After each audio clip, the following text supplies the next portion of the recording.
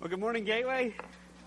It is good to see you this morning. Just thinking about those last two songs we sang as a congregation this morning, The Rock Won't Move, and it's thinking about His kindness is forever, His mercy is forever. I hope you just realize you've just sung one of the most important attributes of God in those two songs.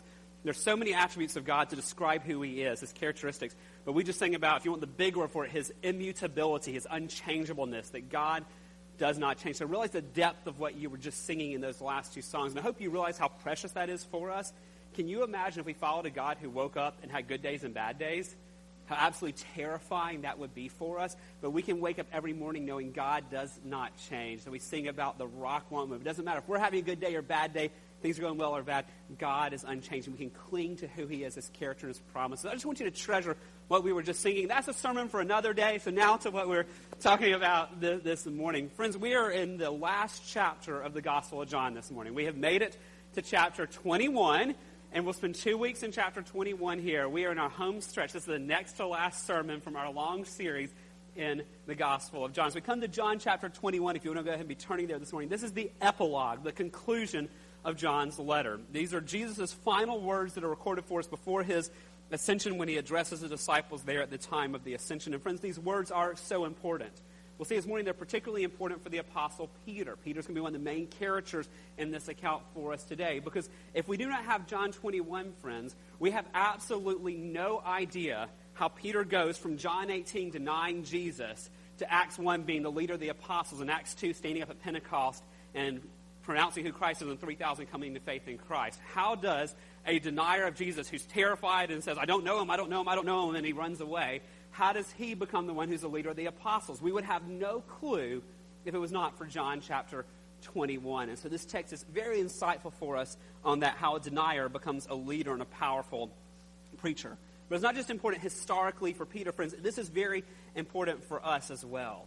Because as we see week after week, the Gospel of John demands a response from us. And even though we're looking at what Jesus said to His disciples post-resurrection, or what He says to Peter, I think this text begs a question for you and me as well. And I think the text makes us ask this: do we love Jesus enough to follow Him when it's costly? Do we love Jesus enough to follow Him when it's costly?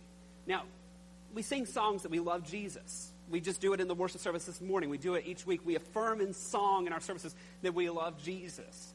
We say we love Jesus. We talk about it. But friends, that's the easy part. The question is, do we really love Jesus when it's costly to us? Do we love Jesus when it hurts? Do we love Jesus when He demands us to do things that we don't want to do in our own flesh and our own strength? Do we love Jesus enough to follow Him when it's costly? Well, some of us may think when we hear that question, well, of course I do. I'm willing to love Jesus regardless of the cost. Well, this morning's text may trouble us a little bit. Because this morning's text in John 21 shows us that loving Jesus and following Jesus is a lot tougher than a lot of times we give lip service to. It points out to us really how inadequate we are in ourselves to love Him and follow Him. When I ask the question, do we love Jesus enough to follow Him when it's costly, some of you may have been troubled going, I can't. And well, if that's you, you're at a good place already, because that's what today's text, I believe, shows us as well, is that we really can't love Jesus on our own strength enough to follow Him when it gets tough. We see our own frailties in this text. We see our own failures, much like Peter's failures on this.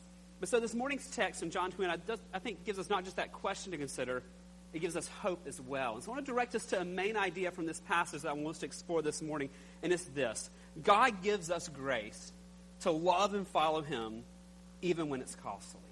God gives us the grace we need, friends, to love and follow Him even when it's costly. Today's text from John 21 is not what I heard someone at this conference CJ and I were at this week. He called it white-knuckle determination. You know, the approach to the Christian life, I'm just going to hang on, squeeze really hard, and try really hard. This is not a text for us to strive more, to try more, just to try to conjure up more love in my heart for Jesus. That's not it. This text is a text of all about God's grace to us, that you and I cannot love Jesus enough when it's costly. We are in desperate need of Him to give us the grace, the strength we need to love Him and follow Him regardless of the cost, and there is a cost to it. And friends, it's very fitting as we come to John 21, as we come to the epilogue of John, the end of John, it's very appropriate that he's talking about grace as well. Because if you think back to the introduction of the Gospel of John, back in John chapter 1, verse 16, Jesus said this to them. John said this, and from His fullness, we all have received grace upon grace. If you remember way back 55 sermons ago, When we started John chapter 1, we talked about the waves of grace and how desperate we are for the grace. From the fullness of Christ, we receive the grace we need. So John starts with grace, and though he doesn't use the word grace in John 21 as we come to the end of the book, this is a picture of what he said would happen in John chapter 1. This is the waves of grace over the disciples' life, over Peter's life, and over our lives as well. And so as we read John chapter 21, I want us to be looking for what is the cost of following Jesus? It is not laid out for us that way, but there are several costs to following Jesus, several things that make it tough. What are those? I want you to be looking for that. But then second of all, where is grace in here? Again, the word grace doesn't appear, but where do we see glimpses of God's grace enabling us to do what we couldn't do in our own strength? So we're going to be in John chapter 21. We're going to read from verses 1 through verse 19 this morning. And so can I ask you to stand, please, in honor of the reading of the Word of God. If you're a visitor, I'll read out the English Standard Version. John chapter 21, starting in verse 1. After this, Jesus revealed himself again to the disciples by the Sea of Tiberias. And he revealed himself in this way. Simon Peter, Thomas called the twin, Nathanael of Cana in Galilee, the sons of Zebedee, and two other of his disciples were together. Simon Peter said to them, I'm going fishing. They said to him, we'll go with you. They went out and got into the boat. But that night they caught nothing. Just as day was breaking, Jesus stood on the shore. Yet the disciples did not know that it was Jesus. Jesus said to them, children, do you have any fish? They answered him, no. He said to them, cast it out on the right side of the boat, and you'll find some. So they cast it. And now they were not able to haul it in because of the quantity of fish. That disciple whom Jesus loved therefore said to Peter, it is the Lord. When Simon Peter heard it was the Lord, he put on his outer garment, for he was stripped for work, and he threw himself into the sea. The other disciple came in the boat, dragging the net full of fish, for they were not far from the land, but about 100 yards off. Verse 9. When they got on land, they saw a charcoal fire in place, with fish laid out on it, and bread. Jesus said to them, bring some of the fish that you have just caught. So Simon Peter went aboard and hauled the net ashore, full of large fish, 153 of them. And although there were so many, the net was not torn. Jesus said to them, come and have breakfast. Now none of the disciples dared ask him, who are you? They knew it was the Lord. Jesus came and took the bread and gave it to them. And so with the fish. This was now the third time that Jesus was revealed to the disciples after he was raised from the dead. Verse 15. When they finished breakfast, Jesus said to Simon Peter, Simon, son of John, do you love me more than these? He said to him, yes, Lord, you know that I love you. He said to him, feed my lambs. He said to him a second time, Simon, son of John, do you love me? He said to him, yes, Lord, you know that I love you. He said to him, tend my sheep. He said to him the third time, Simon, son of John, do you love me? Peter was grieved because he said to him the third time, do you love me? And he said to him, Lord, you know everything. You know that I love you. Jesus said to him, feed my sheep. Truly, truly, I say to you, when you were young, you used to dress yourself and walk wherever you wanted. But when you are old, you'll stretch out your hands, and another will dress and carry you where you do not want to go. This he said to show by what kind of death he was to glorify God. And after saying this, he said to him, follow me. Would you pray with me? Father, I thank you for this text. I'm thankful for all of your word, God, and your kindness to us that we have just sung about. You've not hidden yourself, but you've revealed yourself to us. Just like in your love, you appeared to the disciples here and you revealed yourself to them. God, I thank you through your word now and through the work of your Holy Spirit, you reveal yourself to us. And God, I pray you do that this day in my heart and the heart of these precious brothers and sisters today, God, that you would, and your kindness through your word being proclaimed, you would reveal yourself to us. And God, I pray it would rock our worlds and change us. And we ask it in Jesus' name. Amen. Thank you. You may be seated. So do we love Jesus enough to follow him when it's costly? Well, yes, you can and I can, not because of our determination, but because God gives us the grace we need to love and follow him when it's costly. First of all, I want you to see in this text, what is Jesus calling the disciples to? Let's look back at historically what's happening and what is he calling them to? Look back in chapter 21 at verse number 9. When they got on land, this is the disciples, they saw a charcoal fire in place with fish laid out on it and bread. And Jesus said to them, bring some of the fish that you have just caught. So Simon Peter went aboard and hauled the net ashore full of large fish, 153 of them. And although there were so many, the net was not torn. Jesus said to them, come and have breakfast. Now none of the disciples dared ask him, who are you? They knew it was the Lord. Jesus came and took the bread and gave it to them, and so with the fish. So what is Jesus calling the disciples to? On the surface level, he's calling them to breakfast. I like that. I like breakfast meetings. I like being called to breakfast meetings. Now, this is pretty cool. It's not Chick-fil-A, but this is pretty cool. You know, he's not giving them a chicken biscuit. He's giving them some fish over a charcoal fire, but it's still better than nothing, right? He's calling them to breakfast here in this, and this is really neat because you realize at this time, meals were not rushed. There was no fast food running through the drive-thru, eating by yourself on the way to work. Meals were a social event in this culture. Meals were an invitation to something much more than just food. In this time in Scripture, eating always conveyed fellowship. And don't miss that. Eating always conveyed fellowship. Sharing a meal was so important in the early church, so important in the Jewish culture, so important in Jesus' time, because eating conveyed fellowship, belonging, acceptance, being welcomed. So when Jesus says, come eat breakfast, it's not just, hey, you want to run to Chick-fil-A with me? This is Jesus saying, hey, come give your life relationally with me, to know me, to love me, to follow me. He's inviting the disciples to fellowship with him, to love him back and to follow him. The one who has just given his life on the cross, who's died and risen again, is the one who has now prepared a charcoal fire, put some fish on it, put some bread out there and said, hey guys, come sit with me, come eat, come fellowship with me, come follow me. And friends, that's what Jesus still does for us today. We're not sitting down with a fish in front of him, but he's still inviting us, like the disciples, to fellowship with him, to know him, to be in relational communion and intimacy with him. But that's not the only invitation he gives to love and to follow. He does that to all the disciples here, but he gives a specific invitation to Peter as well. Look at verses 15 and 7 through 17. We'll see the same thing. John 21:15. When they had finished breakfast, Jesus said to Simon Peter, Simon, son of John, do you love me more than these? He said to him, yes, Lord, you know that I love you. He said to him, feed my lambs. He said to him a second time, Simon, son of John, do you love me? He said to him, yes, Lord, you know that I love you. He said to him, tend my sheep. He said to him the third time, Simon, son of John, do you love me? Peter was grieved because he said to him the third time, do you love me? And said to him, Lord, you know everything. You know that I love you. Jesus said to him, feed my sheep. Now just notice here, Jesus doesn't say, Peter, have you been busy doing things for me? Peter, have you been having your quiet time? Peter, have you been busy evangelizing? Peter, have you been busy since my resurrection you found out about? Have you been busy telling others? He doesn't say that. He goes straight for the heart, for the affections, for what's going on in his inside, his inner man, not what he's doing externally. He's focusing on his heart and his soul and saying, do you love me? Are you willing to follow me out of a love for me? And notice how Jesus goes for Peter's heart, how he just kind of lays bare Peter's heart here. Back in verse 15, this is fascinating to me. When they finished breakfast, Jesus said to Simon Peter, Simon, son of John, do you love me more than these?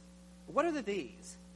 Well, in the Greek, it's not specific. These has nothing identified with it. We are left wondering what the these are. And Christians have taken it different ways. So if you disagree with my interpretation, that's quite okay. We can still be friends and function well in the same church if we disagree on this one. But let me tell you my understanding of what these things are. Now, first of all, some people say these things may mean the fishing equipment. He may be saying to Peter, Peter, do you love me more than all this fishing equipment? And I think that's a possibility because Jesus calls us to love him more than our careers and everything else. I don't think that's it. Some people think Jesus is saying to him, Peter, do you love me more than you love these guys you hang out with? Well, that's a possibility as well because Jesus does call us to love him more than we love anyone else on this planet. But there's a third possibility that some Christians have believed through the years, and this is what I've become persuaded of, though I wasn't persuaded this 2 weeks ago. My view has changed over the last 2 weeks of studying this text. And this is what I believe it's saying now. He's saying, do you love me more than these? He's saying, Peter, do you love me more than these men love me? Now, if that seems strange to you, that's okay, because it struck me really odd when I started reading a lot of scholars saying this. I'm like, these guys are really off base. There's no way Jesus would be having him compare himself to these other guys. We know we shouldn't compare ourselves. So I'm kind of finding all these excuses, but I'm persuaded now that's what he's saying. He's saying, Simon, son of John, do you love me more than these other men around you love me? Why in the world would Jesus be asking that, and what would he be going for? Friends, he's going for Peter's heart, to lay bare Peter's heart, to cause Peter's heart to want to follow him. To make sense of this, we have to go back to Mark chapter 14, and I think we'll have it up on the screen for you there. In Mark chapter 14, and this is what's persuaded me of this interpretation of it. In Mark 14:27, this is the Thursday night when Jesus is betrayed. Before his betrayal, he's talking to his disciples before he goes to the Garden of Gethsemane. And this is what happens in Mark 14:27. And Jesus said to them are all the disciples, all the 12 of them there, you will all fall away, for it is written, I will strike the shepherd and the sheep will be scattered. But after I'm raised up, I will go before you to Galilee. So he's already warned them they're about to be scattered. Verse 29, Peter speaks up. Peter said to him, even though they all fall away, I will not. You see what Peter's doing here? He's saying, Jesus, yeah, you say all these other 11 guys, these dudes, they're going to scatter and they're not going to stand up for you. My love for you is better than theirs. I'm not going to fall away, Jesus. I love you more than they love you. My love for you is greater than theirs, and so I will not fall because I love you more. Now, with that in view, we go back to John chapter 21 again, and we go back to verse 15. When they finished breakfast, Jesus said to Simon Peter, Simon, son of John, do you love me more than these men love me? He's laying bare Peter's heart. He's exposing Peter's pride. He's exposing Peter's self-sufficiency to think that in his own strength he could choose to love Jesus more than other people could. And I believe this is a gracious, kind, loving rebuke of Peter, saying, Peter, yeah, you thought you loved me more than they did, but what's really happening in your heart? Do you really love me as much as you thought you loved me? And Jesus in his kindness is humbling Peter because Peter has tried in his own strength to love and follow Jesus, and he has fallen flat on his face in that. Remember back to John 18 when Peter denies Jesus 3 times, and the rooster crows on that. And I think Peter gets what Jesus is saying here, and it's kind of clouded for us because, as you heard me say before, the Greek language is a lot more specific than our English here. And in verses 15 through 17, in these questions that Jesus is asking, it sounds to us all the same. Like when we read it, Simon, son of John, do you love me more than these? Back in verse 15. Then he asks him again in 16, do you love me more? Do you love me? Simon, son of John, do you love me? It sounds the same. And Peter each time says, I love you, I love you. So we see the word love 6 times here, but it's not the same word for love each time. It's fascinating to me, and I think this shows that Peter has finally been humbled and he realizes his own inadequacy here. Because in verse 15, when Jesus asks him, Simon, son of John, do you love me? The word Jesus uses here, that John records for us, is the word agape. Agape is, of the different words for love in Greek, is the highest form of love. It is the love God has for man, a covenantal love. It is the most supreme type of love there can be. Jesus says, Simon, son of John, do you agape me? Do you love me with the greatest type of love there is? And Peter says, Lord, you know that I didn't say agape you, I phileo you. Philadelphia, phileo, the city of brotherly love.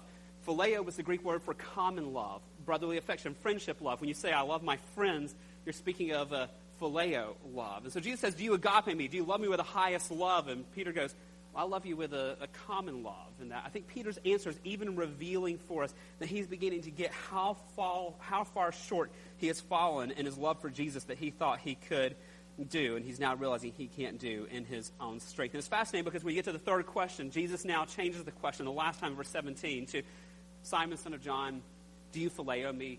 Do you love me with a common brotherly love? And that's when he goes, and that's when he's grieved and says, Lord, you know everything. You know that I phileo you. I love you with the best love I can muster up in my own human self here in that. I think Peter realizes that he's called by Jesus to love him and follow him, and he realizes how inadequate he is to do so.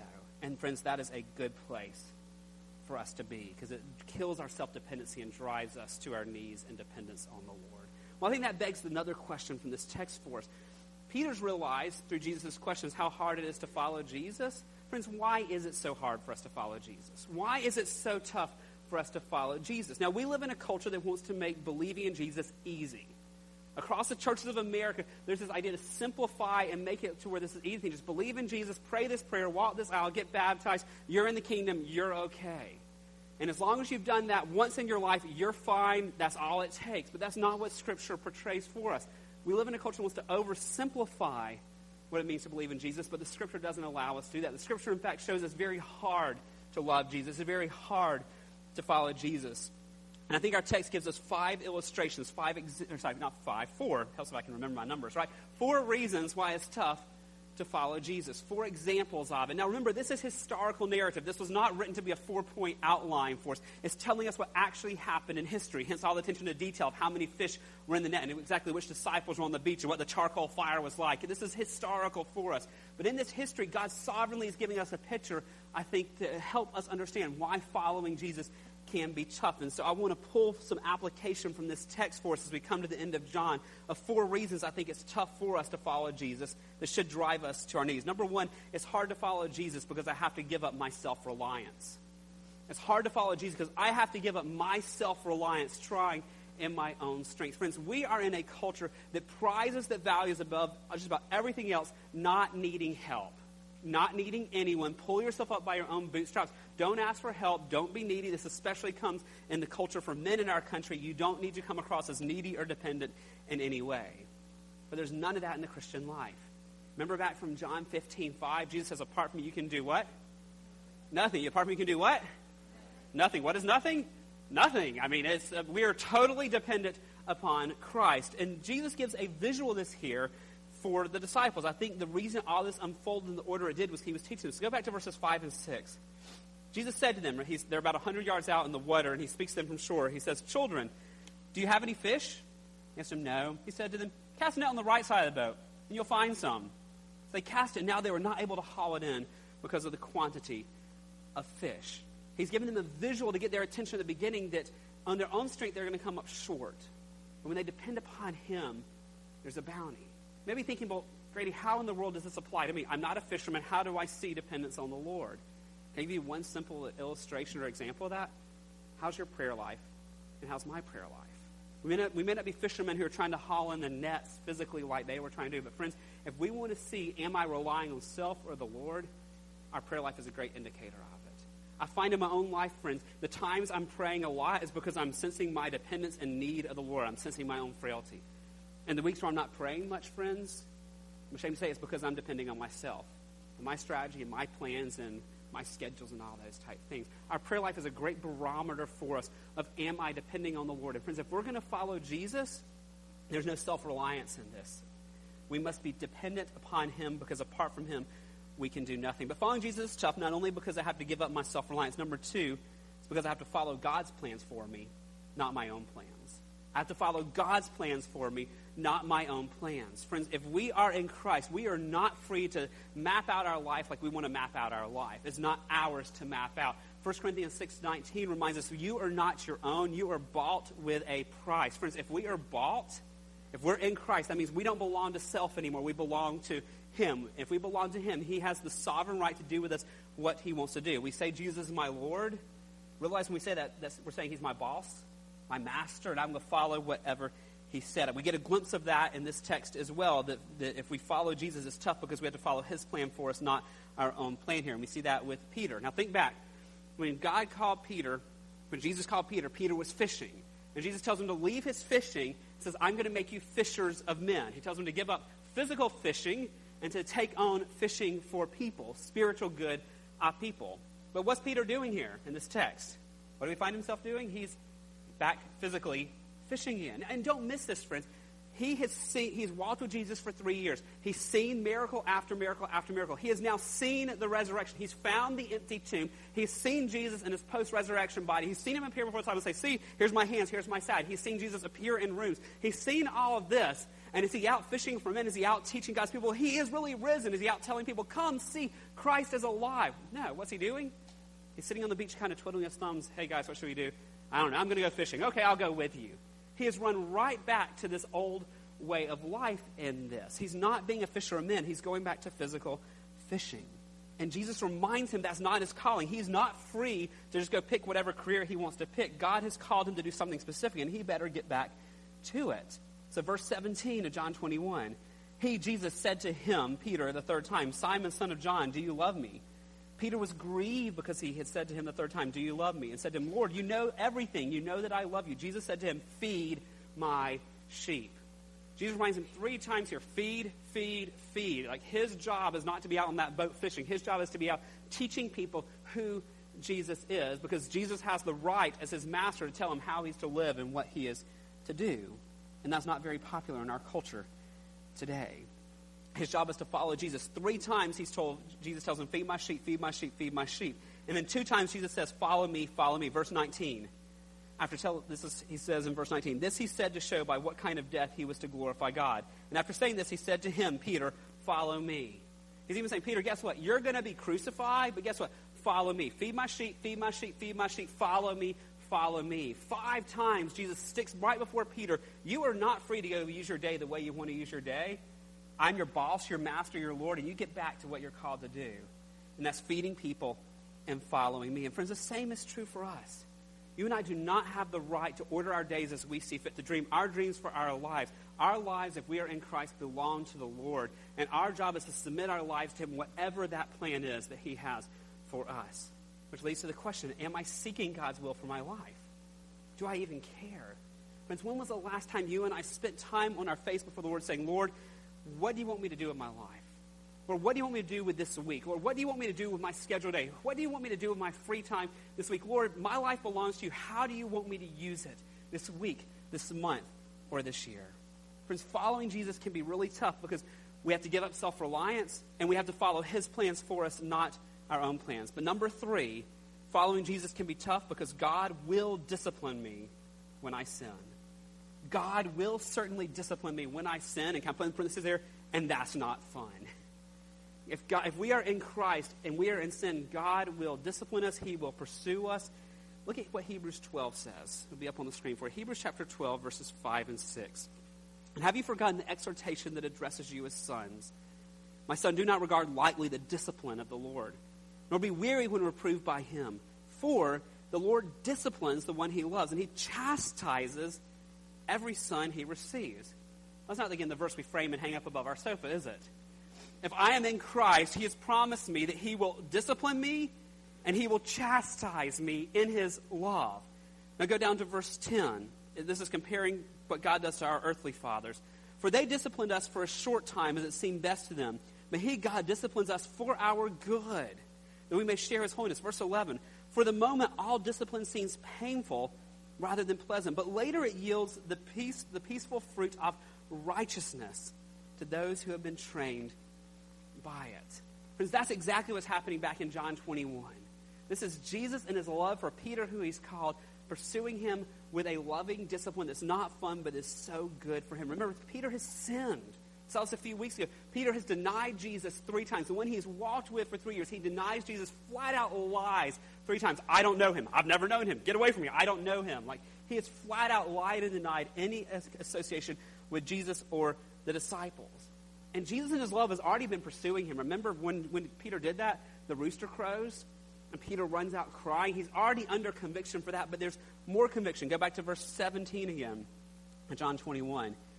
He, Jesus, said to him, Peter, the 3rd time, Simon, son of John, do you love me? Peter was grieved. There's that conviction, friends, godly sorrow. Peter was grieved because he said to him the 3rd time, do you love me? And said to him, Lord, you know everything. You know that I love you. This conviction of the Lord that grieves Peter breaks him, and it produces what we just read in Hebrews 12:11. It produces a fruit of righteousness in Peter's life. Do you think Peter was having fun when Jesus is like, do you love me? Yes, Lord. Do you love me? Yes, Lord. He's not having fun with this. But Jesus loves him enough to not make him happy in the moment or make things easy for him. He loves him enough to give him this uncomfortable conviction, to discipline him so that he could have the fruit of righteousness. And that's what happens, friends. We go from John 18, Peter denying Jesus, to Acts 1, he's a leader of the apostle. In Acts 2, he's preaching and thousands are coming to faith in Christ. What changes? The discipline of the Lord for one he loves. Friends, if you and I are in Christ, he will do the same. And can I just say, side note is not in my notes here, but just to remind us of something, friends, if you claim the name of Christ and you have patterns in your life of sin that you're not dealing with, and there is no discipline from the Lord, can I plead with you, you may not be a Christian like you think you are. If we are really in Christ, Hebrews 12 is a promise. God disciplines everyone he loves. If you are claiming to be one who's been loved by God and changed by God, and you're persisting in sin that offends God, whatever it may be, big sins, little sins, respectable sins, it doesn't matter what it is, but if we're living contrary to God's word, and there is no sense of God pursuing, no uncomfortableness, no conviction of sin, friends, I need to plead with you. You may not be in Christ like you think you are. If we are in Christ, he will, as uncomfortable as this, he will discipline us because he loves us to produce a fruit of righteousness in us, much like he did in Peter's life. There's one more thing, I think, in this text that reminds us why it's tough to follow Jesus. Not only is it I can't be self-reliant, not only is it I have to submit to God's plans for me, not my own, not only is it that God will discipline me when I sin, but the 4th thing is if I'm following Christ, there will probably be suffering. If I'm following Christ, that often will mean there's some type of suffering I will experience for it. This is true for Peter. Look back in John 21, verses 18 and 19. Truly, truly, I say to you, when you were young, you used to dress yourself and walk wherever you wanted. But when you are old, you will stretch out your hands. Another will dress and carry you where you do not want to go. This he said to show by what kind of death he was to glorify God. After saying this, he said to him, follow me. He said, stretch out your hands. This was a common description at the time for crucifixion. Like we would say today, he's resting in peace, or he passed away. Stretch out your hands when he would be crucified. Jesus has told Peter, guess what, Peter? You're going to suffer for following me. You're going to suffer for feeding my sheep. You're going to stretch out your hands. You're going to be crucified yourself one day. But it doesn't matter. Follow me. And friends, the same is true for us as well. If you think back to John 16:33, Jesus said, I've come that you may have peace. In the world you might possibly, perhaps, on a bad day have tribulation. He says, in the world you will have tribulation. But take heart, I have overcome the world. He's come that we might have peace in the midst of tribulation, not to free us from our tribulation. You've heard me say over and over, friends, but God's plan for us is not to get us from birth to death in the safest, happiest, easiest, healthiest, most comfortable way possible. That's not what God's up to here. He's up to something a lot bigger than just our happiness and our material well-being and all this. He's up to a much bigger plan for us and for himself in this. And friends, that can be tough. Loving and following Jesus is not easy. We can't be self-reliant. We have to follow his plans, not ours. He's going to discipline us when we sin, and it will probably mean suffering in our lives as well. And so, friends, back to that opening question. When all those things are happening, when I'm facing suffering for being a follower of Christ, when he's disciplining me for sin in my life, when I'm realizing I can't be self-reliant, when he's calling me to some path for today or for the future that is not what I would have picked out for myself, do I love him enough to follow him in the midst of all that? And friends, I can't. And you can't either, because there's a gap in our lives between who he's called us to be and where we are. And you nor I have the white-knuckle determination to overcome that gap. And so our hope is either just to keep working harder and white-knuckle it even more, or to despair, or to run to Jesus. And to run to Jesus and say, Jesus, my love for you is so inadequate. I'm in the midst of suffering. I'm in the midst of your loving discipline. I'm in the midst of realizing I can't do this on my own because I'm falling flat on my face. God, I'm in the midst of realizing how much I need to follow your plans, but I don't really want to follow your plans. When we get to those points, we either try to just muster up more following, we can despair, or we can run to the cross. And we can cry out, because Jesus will give us the grace we need. Not for us to muster it up ourselves, but he will give us the grace we need so we can follow him when it's costly. Did you see how much grace was in this text in this? Look back at verse 1. We're just going to fly through 4 verses. I want you to see grace all throughout this text before we close this morning. Because notice who's doing the seeking here. Are the disciples looking for Jesus? Are the disciples looking for Jesus? No, the disciples are not looking for Jesus here. Verse 1, after this, Jesus revealed himself again to the disciples. So who's doing the revealing? This is the right sentence. Who's doing the revealing? Jesus. Yeah, he's the one who's doing the revealing here. He's taking the initiative. Verse 6, look down at it. Jesus said to them, cast the net on the right side of the boat and you will find some. So they cast it. Who's doing the calling? Who's doing the calling? Jesus is doing the calling here. He found them at their point of need. I mean, think back to the very thing that Drew showed us last week, that he met them at their very point of need. He finds people where they are, at their weakest, where they need help, and he comes to them in the midst of all that. And Jesus is doing that here. They are flustered. They're on the boat. They've not caught anything. And Jesus, in their point of need, comes and says, hey, here's the fish you need. Go on the other side of the boat. Verse 12, look down at it. Jesus said to them, come and have breakfast. So who's the one inviting? Who's the one inviting? Jesus. Yeah, Jesus is the one doing the inviting here. But notice they don't respond. So verse 13 here. This is fascinating. Jesus came and took the bread and gave it to them. So Jesus says, come and eat. Do they come and eat? No. So Jesus picks up the bread, picks up the fish, and he takes it to them. He's the one pursuing them, even when they are not pursuing him in this. And friends, even the questions he gives to Peter are grace, because he loves them. He did it for Peter's good, for the good of the church, and for God's glory. And I'd encourage you later today, go back and read the beginning of 2 Peter, when Peter writes to the church, to the people of what God has done in his life, and look for grace in there, because he's experienced God's power working in him, and he now pleads others to experience it as well. So go read the beginning of 2 Peter and look at this grace that he's talked about. So friends, do we love Jesus enough to follow him when it's costly? I can't. You can't. But when God's grace, we can. God gives to you and to me the grace we need to follow him and to love him even when it's costly. So as we close, I just want to ask you a few questions this morning. What is it that Jesus is calling you to do? He's calling every one of us to something in here. What is Jesus calling you to do? I know there's some in this room who've never trusted Christ. In a room this size, there's people who have never put their hope and faith in Christ and in Christ alone. Just as Jesus pursued and called the early disciples, come follow me. I think for some of you today, Jesus is calling to you. You've heard the Gospel of John week after week after week, and Jesus is calling to you saying, come, follow me. Come, follow me. And can I just plead with you, if that's you, to put down your self-reliance, put down whatever sin you're clinging to that's keeping you from Jesus, and run after Jesus as he calls you. For others of you, what's Jesus calling you to? Perhaps you followed him and trusted him, but you've never followed him to be baptized. The way people confess their faith in Christ is not walking down an aisle of a church. People ask me all the time, why don't you do a big invitation at the end of the service? Because that's not the way the New Testament shows us that we confess faith in Christ. Our culture's confused walking down an aisle as being a profession of faith in Christ. Baptism is a profession of faith in Christ in the New Testament. Some of you have trusted Christ, but you've never publicly confessed to others that I am a follower of Christ. Baptism is the God-given symbol for that. Perhaps Jesus is calling you to pursue him and to be baptized. But perhaps some of you have believed in Jesus and you've been baptized, and yet you're looking at your life and you're seeing this gap between who Christ has called you to be and who you are, whether it's in your love for him or your affections for him or you're following him. And Jesus is calling you today to say, stop striving, stop trying, pursue me, find grace. And he's calling you to cry out for grace and not for human effort. Perhaps for some of you, you believe in Jesus, been walking with him, but there's some sin that you're just not letting go of. And God in his discipline this morning is going to pursue you like he pursued Peter when Peter was denying him. Was it a sin of anger or pornography or some sexual immorality, some sin of people-pleasing tendency, some sin of pride, of lying, of materialism, and we could go on and on to what the Scripture calls sin. And perhaps Jesus is calling to you and the Holy Spirit is calling to you, give this up. Give this up. Not try harder, but let me give you grace to give this up and to find hope in the gospel. Maybe something else Jesus is calling you to do. So friends, in just a minute, we're going to stand and sing. And as we sing, my prayer for you is that whatever Jesus is calling you to do, that you'll find the grace you need from him to obey him. Would you pray with me? Father, we are thankful that you love us so much, that you've revealed yourself to us, that God, that you break us of sins in our life, that you are sanctifying us and growing us, and God, we long for the day that you will glorify us and take us on to be with heaven when the struggles of this world go away. But God, until then, we know life will be tough. But God, we are so grateful that you love us so much that, God, you give us the grace we need. So Lord, we confess this morning our love for you is so inadequate.